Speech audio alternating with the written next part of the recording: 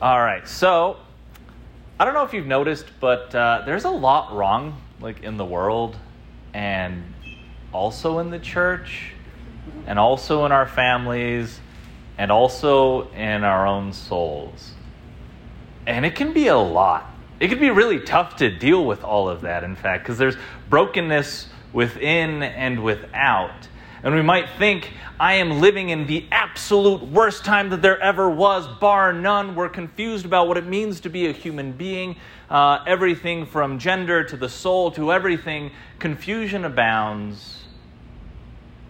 And it seems like people are more depressed and anxious than they've ever been. Great talk so far, right? I think it's important to realize our family has been through a lot, right? Our Catholic family, which one of us here just joined the Catholic family. I'm sure some of you might be Catholic right now. Others might be like, somebody just told me to come. I came for the booze, but I guess I'll stay for the talk. Regardless of where you're at with that, I think it's good to look at history and realize, wow, we have lived through some doozies. Because our faith started in a very real sense, on the darkest day the world had ever seen. Right? Traditionally, we have seen the birth of the church being from the pierced side of Christ. That the sacraments flowed forth, the blood and water symbolizing baptism and the Holy Eucharist. We saw that at the darkest moment, when humanity literally killed God, that was the beginning. And for the first 300 years, the Christians were being killed. Yes, there were times of peace, but then there were fierce persecutions where our first brothers and sisters were being massacred. And then it was legalized and everything was better, right? In the church of the 300s and the 400s and the 500s, what was going on? Heresy, confusion, debate. There was a time when most of the bishops in the church did not believe that Jesus was God. Right? The Nestorian heresy was just spreading like wildfire. Some of the saints in the church were being exiled by the leaders of the church. Pretty tough times. After that, there was the downfall of Rome. The Roman Empire had collapsed. It had imploded. Really, from the weight of the sinfulness would be what St. Augustine would say, that it was imploding because it had departed so far from virtue and from the nature that God had created us to be able to live by. And in that downfall, in all of that destruction, Rome was being continuously sacked. Society had been upended. And yet the church survived through that. Then there was the split between East and West, right, at the turn of the millennium. There was this divide within the church that we could not stay together. A lot of it was linguistic and cultural, but some of it was theological. And there was a split. But somehow we survived that. Then what happened in the late Middle Ages? It was kind of a bummer for a third of Europe. The plague. Yeah, kind of killed everybody almost. But somehow the church survived from that. After that came the Protestant Revolution. And all the revolutions that followed that kept on upending society and dividing so many, sowing seeds of confusion. Now, why would I go through this litany of the worst things ever? Why? Because we need to look at the fact that in every single one of those periods, the Lord raised up great saints. And it wasn't just institutional change that ended up keeping the church going. It wasn't just that they would pick it outside of the rulers' homes and say, we need change. No, it was that they lived lives utterly devoted to the Lord. And He was able to work through them to get the church through the worst possible times. And I'd like to focus on, thank you very much. I would like to focus on two prisoners. One was in the 1st century and the other one was in the 20th century. Both prisoners of cruel, unjust governments. And they ended up surviving.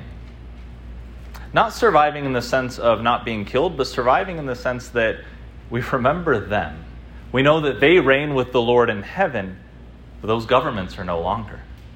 We've got Paul of Tarsus, right? Heard of him? St. Paul, imprisoned by the Jews, by the Romans, ended up being beheaded, but from prison, what was it that he wrote to the Philippians? Who can tell me? Philippians 4:4. Not all at once. Philippians chapter 4, verse 4. It's all on the tip of your tongues. Come on, guys. Rejoice in the Lord always. I say it again, rejoice. And he's just echoing in the Old Testament. When the people were coming back from exile and they went to Jerusalem and they realized, this city that was supposed to be God's promise to us here on earth, that if we lived in covenant with him, this would have been where this would have been the light to the nations. Right? This would have been where the restoration of all mankind would have happened, but instead the city was in ruins and there was no wall to keep the people safe. And through Nehemiah, the Lord said something similar. He said, the joy of the Lord shall be your strength. Paul from prison says, rejoice. The people of the Old Testament are told if they want to be strong, they must rejoice. And then, fast forward, 20 centuries from Paul, you have a man named Maximilian Kolbe. Who here has ever heard of him? Yes, Maximilian Kolbe, fantastic priest. He, when he is being imprisoned and starved to death in a Nazi concentration camp, is singing hymns of joy. And he lived so long, nourished by this joy that God was giving him, that starvation didn't work. They ended up having to kill him by lethal injection.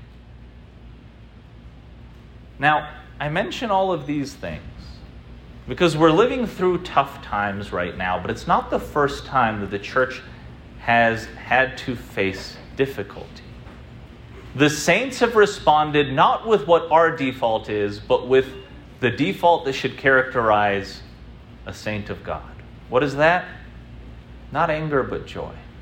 Yes, there is a place for that righteous anger that moves me to action, but it's meant to be something temporary rather than the permanent state that I take on to myself. And we, as a society, are so angry at each other's throats all the time, and it's eating us up from the inside. And sadly, not only in society is that the case, but in the church I see it. And if you don't think that's the case in the church, go on any Catholic blog, anywhere. Go into the comments section. Bring some tissues because you're going to weep, right? We are just awful to each other. And I think that's why things aren't changing for the better.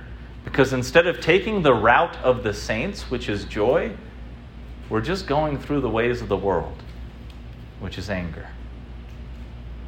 But how can we have joy, right?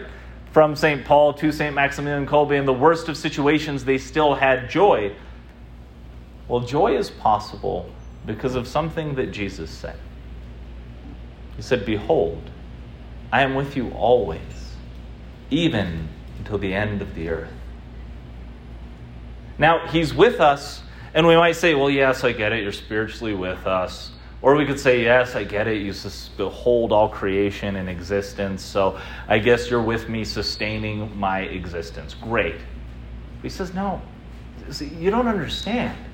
I'm not just with you because I have to be in order for you to be alive. I'm not just with you in some vague spiritual sense. Yes, I'm with you through the Holy Spirit that I sent you. But I also want to be with you in flesh and blood because you are made of flesh and blood. I want to accompany you through everything that you're going through because I know that you need me. See, that's what the Lord says to us in the Eucharist, which becomes for us that source of our joy, that cause of our strength, that we need to become those saints that are the only way that the church can move forward through today's trying times. Right? You may have gone through history and just been like checking the boxes like, yep, that's happening right now, that's happening right now. And you're like, we've got a cocktail of all these terrible things. Well, how about we become the saints that the world needs at this moment? That's why I'm so grateful that the bishops in our country agreed to have a Eucharistic revival over the next few years. Or actually, we're in it right now. It's a 3-year Eucharistic revival, and it's necessary because we've forgotten that he's with us. And so we've forgotten how to rejoice in the midst of trial because we think that we have to do it alone. We think that we need to put on the Savior cape and save everything.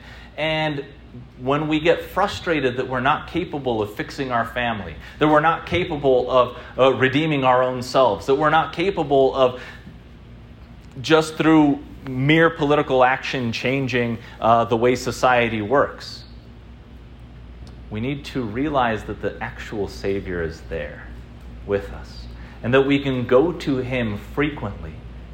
Yes, with every prayer we can be spiritually present before him, but there's a special kind of presence that he has.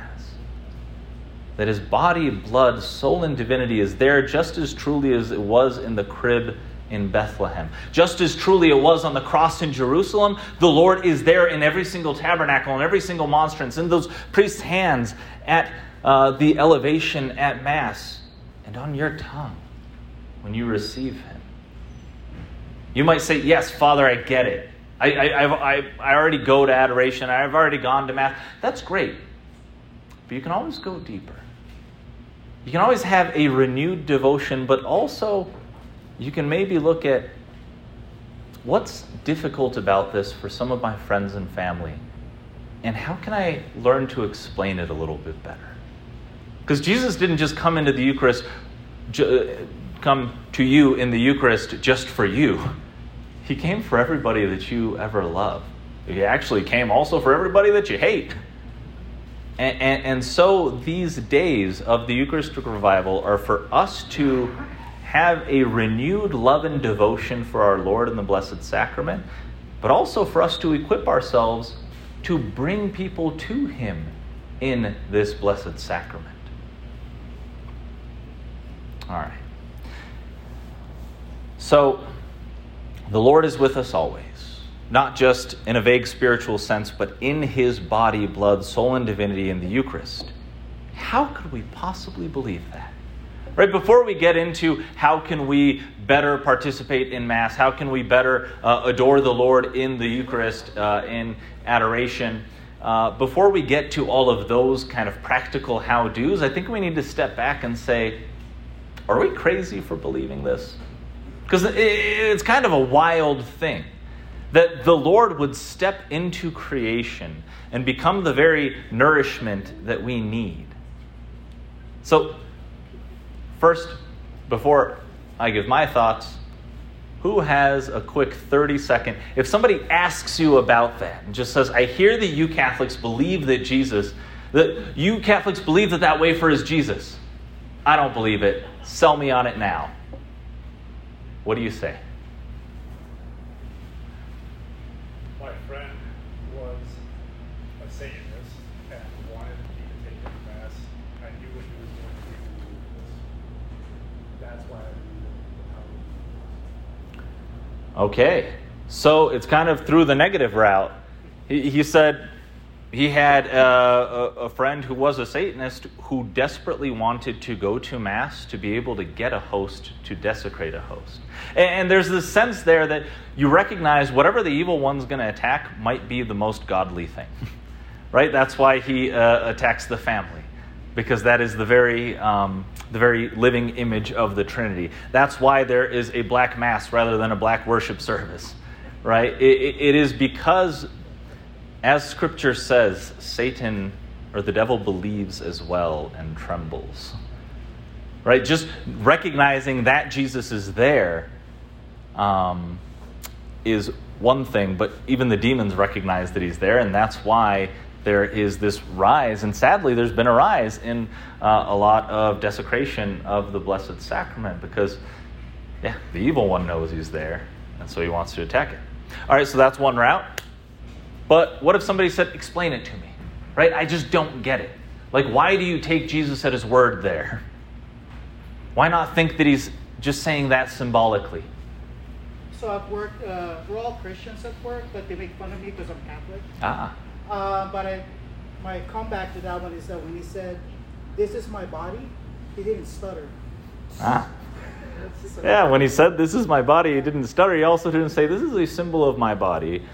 And in John chapter 6, he makes it abundantly clear, and people leave over it. And if he's here to redeem these people, if he is here because he has the words of everlasting life, and literally, if people leave him, they leave salvation.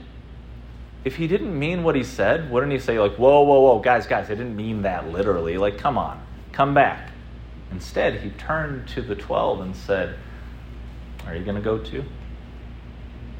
All right, what else? This is good stuff. The science backs it up.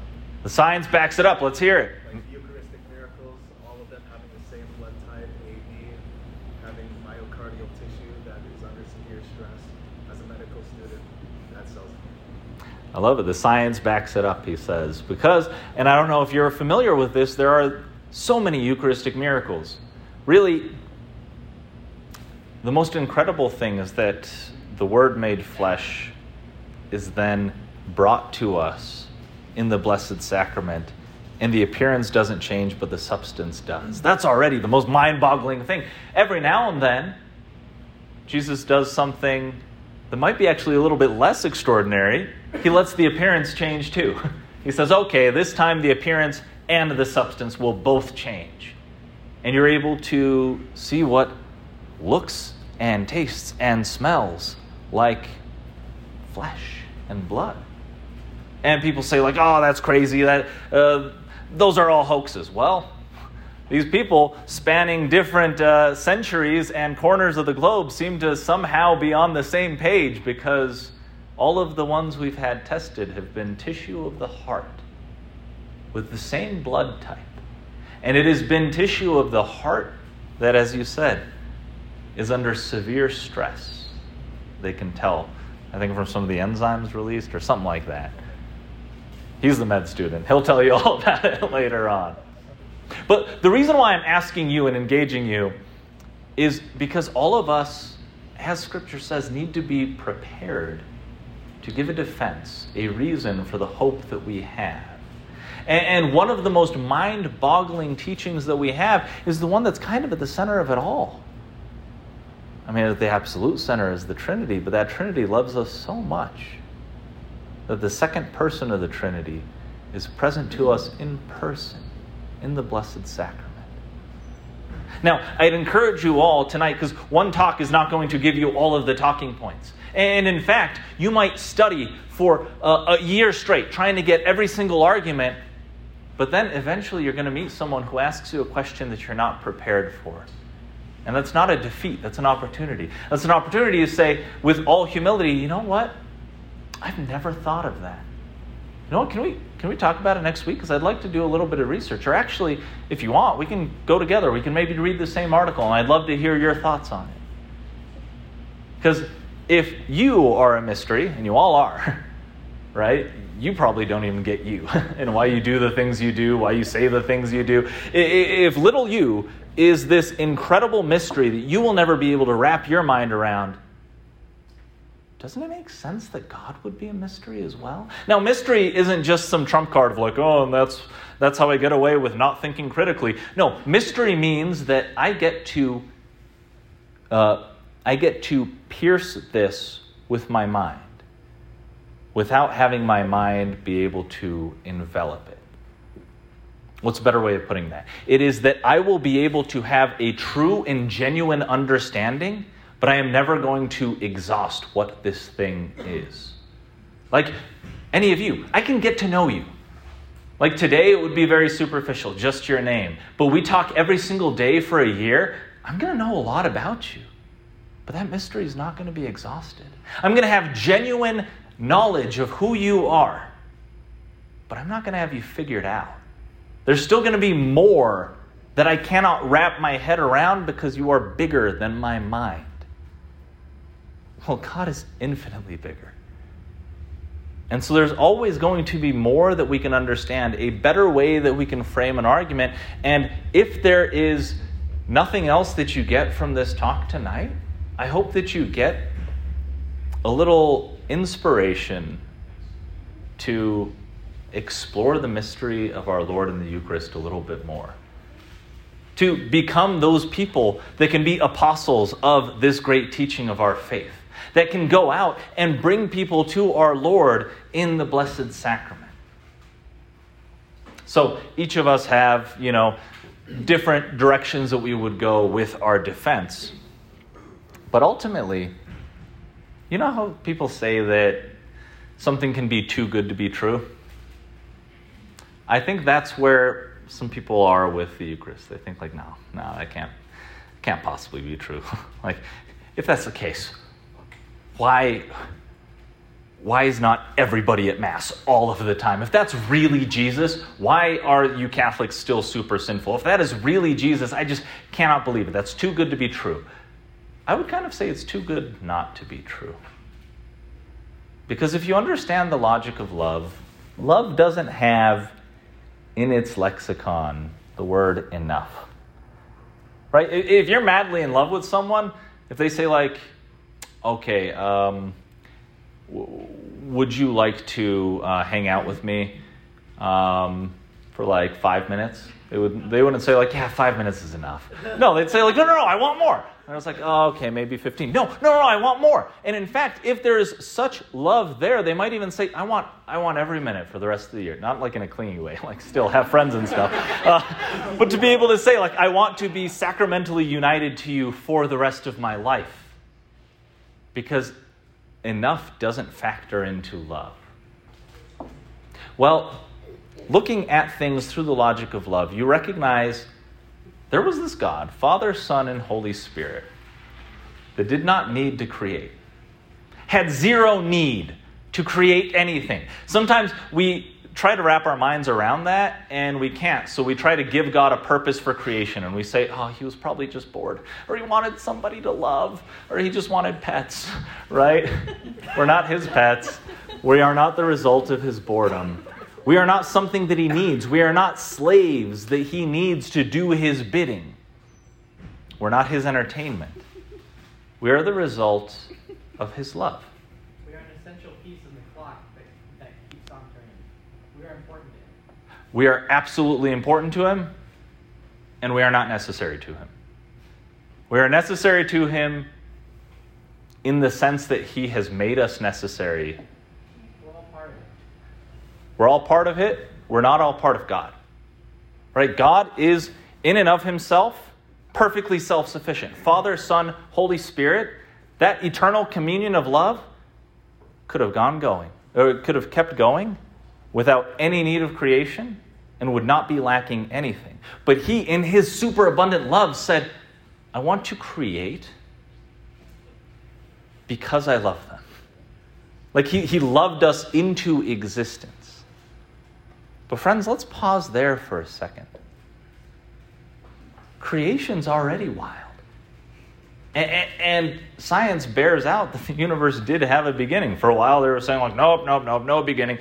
And now all of this speculative thinking is trying to avoid the fact that we live in creation. Right? So everybody's positing, not everybody, but many people are positing, there must be a multiverse or an infinite series of universes that one led to the other. And it's well, that's cool science fiction, bro. I really like that you're thinking creatively and out of the box, but you have zero evidence of that. All of the evidence moving to creation. And creation out of nothing is something we cannot understand. It's something that we can understand to a point, but that's already incredible. Then let's step into the next level of incredible. And that is that the God who created everything stepped into his creation. The incarnation is already mind-boggling. And so the Eucharist is a bit less of a jump. This is what I like to use with non-Catholic Christians. When they say no, it is impossible for bread to become the body of Christ. That is just impossible. I'm it's also kind of, if we want to limit things like God's power, it's also kind of impossible for God to become man. If you want to put those limits on divine love, then you have to have the impossibility here and the impossibility there. The God who created everything can step into his creation.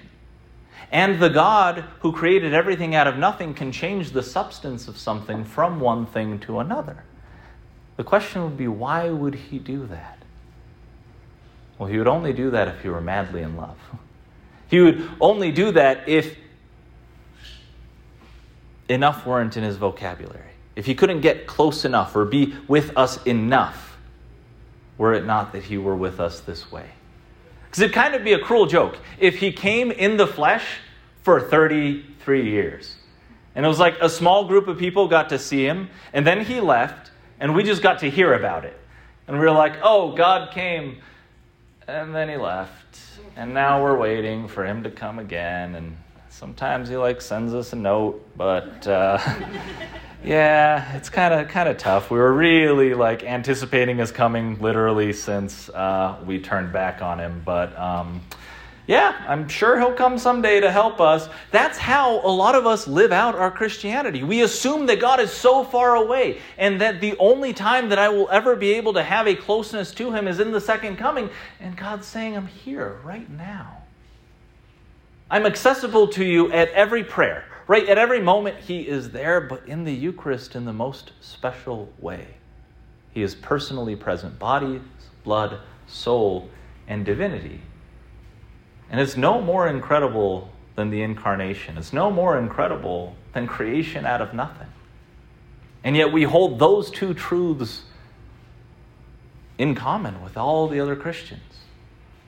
It might be our job to be the bridge that helps them come to that third truth. That God not only loved the world so much that he came and left, but that when he said, behold, I am with you always unto the end of the ages, he meant it. And he's with us in the Blessed Sacrament. All right, so there's going to be many more ways to explain the Eucharist. And that's not actually the point of this talk. The point of this talk is, how can we let the Eucharist be the source of our joy?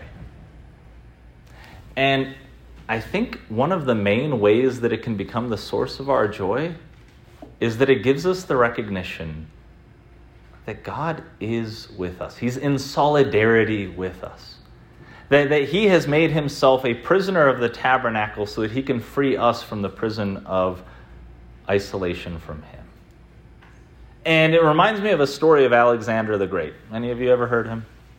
Yeah, kind of big deal in history, right? So there's this story told of him that he had his vast army and they were crossing a desert, and it was a blisteringly hot day. And guys were just passing out of heat stroke left and right. And they didn't have enough water. And they were getting kind of close to a city, but it would still be a little ways until they got there. And one of the runners that went out to scout the city came back, and he had just a little bit of water. And of course, that's going to go to Alexander the Great. He's the leader. He needs this water. And so he gets this water. All of the army's looking at him. Nobody would fault him for taking a nice swig and saying, oh, okay, trust me, there's water close by, follow me. Instead, he looks at his men and he pours the water out onto the sand. And he does that to say, I'm with you. Until you drink, I don't drink. Now, the Eucharist can be the cause of our joy and the source of our strength because we recognize God is a leader who's with us. All the way in the Old Testament, he was the one journeying with his people, Israel, right? In the cloud of fire and the pillar of smoke, he was there guiding them through all the dangers, through all the difficulty. He was present. But then when they had to go into battle, his presence in the Ark of the Covenant was what gave them joy and gave them strength, and those two were always connected. Right? That you saw that they had the strength for the battle because they had joy in the Lord's presence. Well, all of that is fulfilled most gloriously in the Eucharist, where the Lord is present with us and doesn't just want to go in front of us or be behind us. Doesn't want to just envelop us with his love. He wants to fill us with himself. Right? He does that in the sacraments through the Holy Spirit, but then in a very special way when we receive communion, we are more incorporated into his body because he fills us with his presence for that glorious moment that we receive. Now, I truly believe that that is what kept the saints going. Through all of the difficulties that we spoke of, it was because they knew that God was with them. Yes, in their prayers, but in the most special way in the sacrifice of the Mass. And so I can ask you, how do you enter into the sacrifice of the Mass? Is it with an attitude of grateful joy or angry criticism? Right? Because very often, and this happened to me when I first started getting into the faith, the very next moment for me, so first it was like, wait, that's really Jesus? Like, he's actually there. And I'm just like looking around like, don't you all get it? Like, that's really Jesus. And instead of lingering in that joy, I moved to a place of criticism so quickly. It became, these people don't get it. Idiots, fools, irreverent heretics. And then the priest, I started realizing, so there's the red and then there's the black, right? So when the priest says Mass, he has in his missal the red, which is the rubrics. This is what you're supposed to do, and the black is what you're supposed to say. And I started realizing not all the priests do that. And instead of saying, God, you love us so much, you're still coming down. Yes, I have my legitimate criticisms, but I am more in awe that you're here. I started becoming the critic there too, like, Father so-and-so's here. He probably doesn't even believe. I'm not going to ever talk to him about it, but I'm going to talk to everybody else about it, Bishop included. But I'm never going to talk to him about it, no, because he doesn't believe like I believe. And so we can have this most incredible thing happening where God made man is becoming flesh before our eyes, where he is transforming the substance of bread and wine into his body and blood for love of us, to be our nourishment, to be our strength, to be our joy. And instead of receiving that joy, we're just like, he preached too long. Like, friends, you might have the worst experience at Mass possible. It might be that it is way too hot or way too cold. You are surrounded by people who are just texting on their phones. You might have a homily that not only is not understandable, but when you do catch a word, you're like, why is he talking about that? And then he talks about that for 40 minutes. And the music might just be like nails on a chalkboard, terrible. And you should still rejoice because God is there. And he might be just as annoyed as you are with all of those things. He might say, I wish this music glorified me more. He might say, yeah, I wish they paid more attention. Yeah, I wish the priest did what he's supposed to do. I wish that he prepared better for this homily.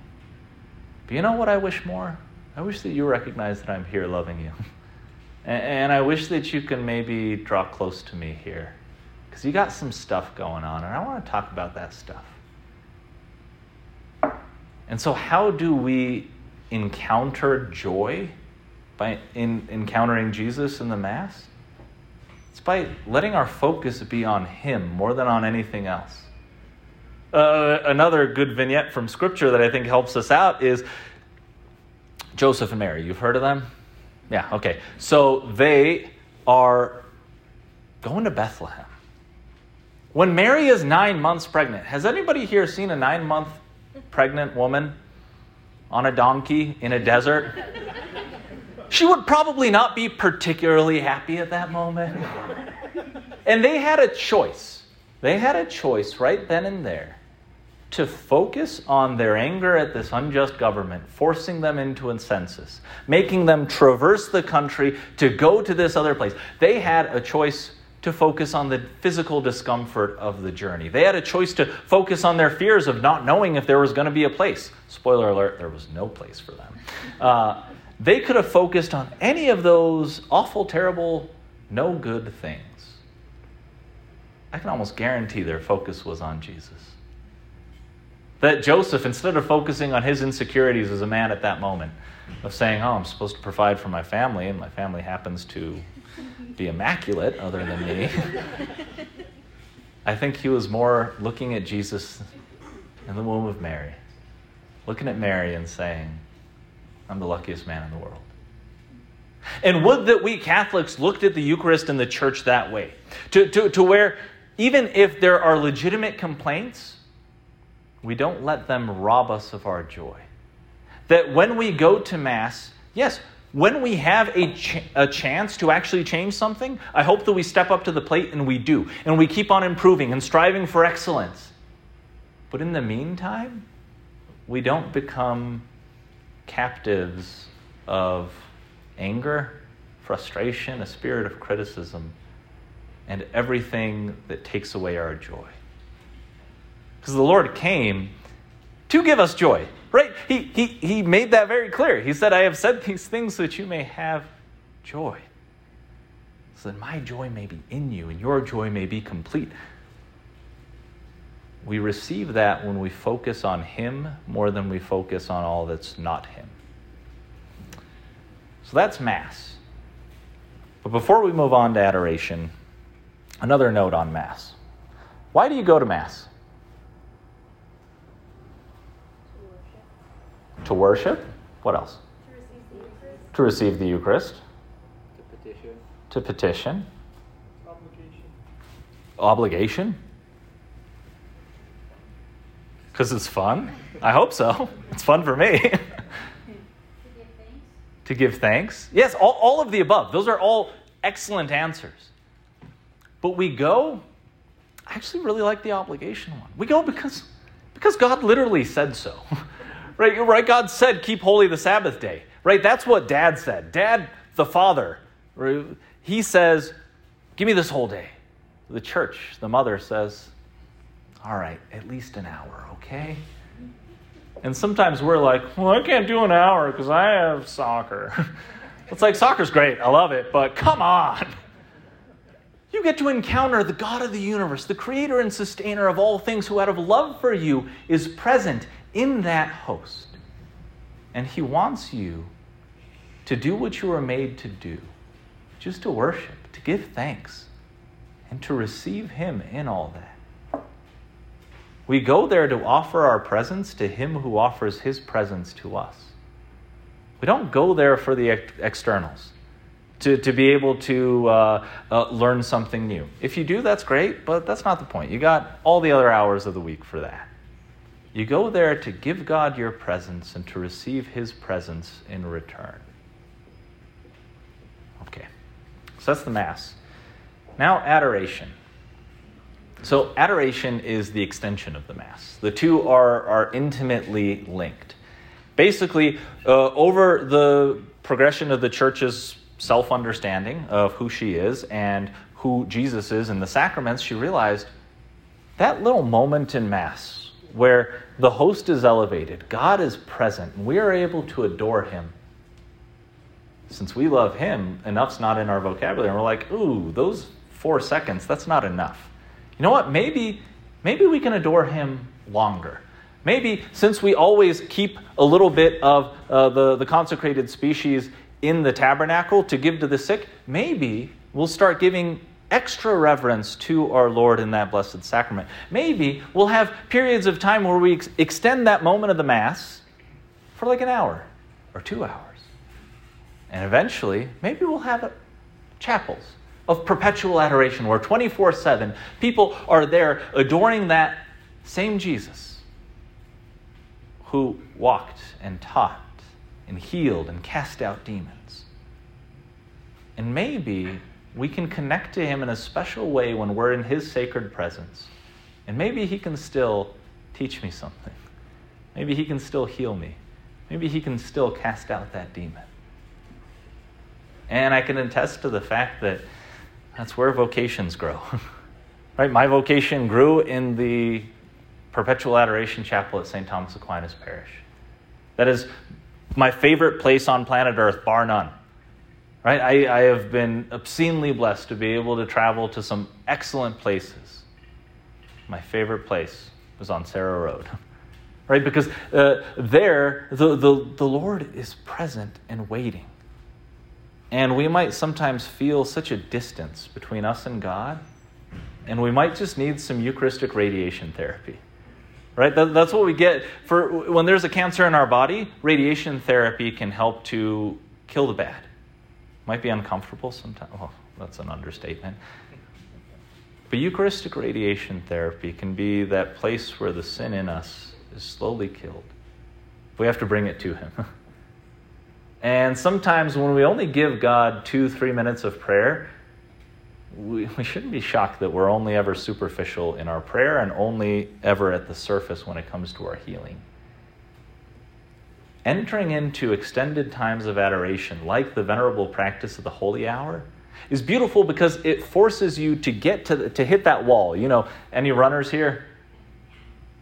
Yeah, you're running, and then you hit the wall, right? Where you're just like, I just want to give up, but I know that I can't be tired yet. Okay, fine, I'll just keep going.